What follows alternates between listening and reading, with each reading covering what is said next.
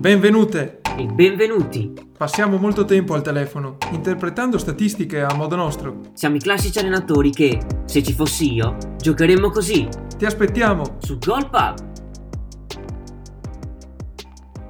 Ben ritrovati su Gol Pub in questa 34esima giornata di campionato che si avvia alla conclusione. A Udine siamo sull'1-2 per la Juventus, al gol di Molina risponde una doppietta di Cristiano Ronaldo. 34esima giornata di campionato che vede l'Inter vincere per la 19esima volta il titolo di campione d'Italia. Complimenti alla squadra di Conte che ha saputo mantenere per tutto il campionato una costanza e una forza che sono solo delle grandi squadre. Giornata che si è aperta con un punto preziosissimo per lo Spezia che in casa del Verona riesce a pareggiare 1-1 e a salire a quota 34 punti. La lotta a salvezza si fa sempre più scottante. Riesce invece a vincere l'Inter a Crotone grazie ai gol di Eriksen e Hakimi e riesce a ipotecare lo scudetto che è ufficiale oggi grazie al pareggio di Sassuolo e Atalanta che nel finale sbaglia anche un rigore con Muriel. Il Milan invece riesce a concatenare 2 vittorie consecutive grazie alla prestazione di Çalhanoğlu e di Theo Hernandez che riescono a sconfiggere un Benevento sempre più in crisi e che nelle ultime 4 giornate di campionato avrà una pressione fortissima per riuscire a salvarsi e non retrocedere in serie cadetta. Si ritrova infatti a 31 punti a parità con il Torino che si ritrova però con 2 partite in meno. Una Lazio sempre più imprevedibile invece apre la 34esima giornata di domenica alle 12:30 con 4 gol ma anche tanta paura per una rimonta del Genoa che poteva concretizzarsi. La partita finisce 4-3. Correa si rivela in un momento di forma esaltante, Ciro Immobile riesce a raggiungere quota 19 gol in campionato. Alla festa del gol partecipa anche il mago Luis Alberto. Le speranze del Genoa invece sono accese da un autogol di Marusic, dal rigore di Gianluca Scamacca e da Shomurodov nel finale. La partita finisce 4-3, la Lazio si conferma in un grande momento di forma con 4 vittorie nelle ultime 5 partite, rimanendo agganciata alla speranza di una qualificazione in Champions League con pochissime squadre Juventus e Napoli divise da solamente 3 punti. Ricordiamo che la Lazio si trova a dover recuperare una partita e potrebbe agganciare il Napoli a quota 67 punti. Grandi sorprese invece a Bologna dove una partita pirotecnica finisce 3-3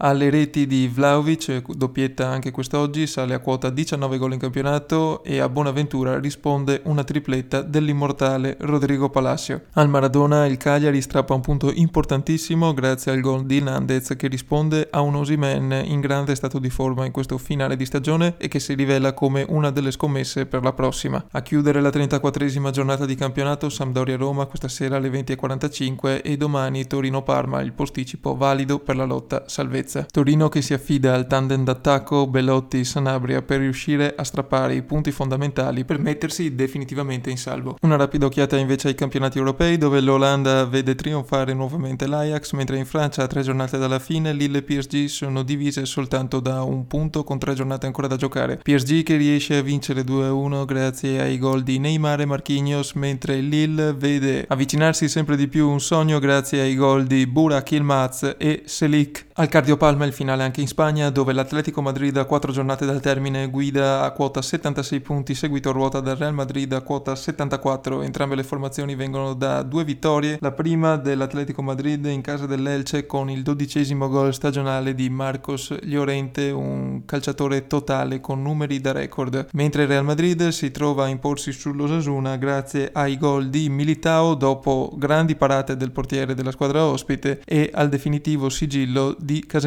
Seguono a ruota Barcellona e Siviglia rispettivamente a quota 71 punti e 70 punti ma con una partita in meno da giocare. Il finale di stagione si preannuncia sempre più interessante. E con questo sguardo europeo andiamo a chiudere la puntata. Un saluto da Sebastiano di Gol Pub, buon proseguimento di domenica.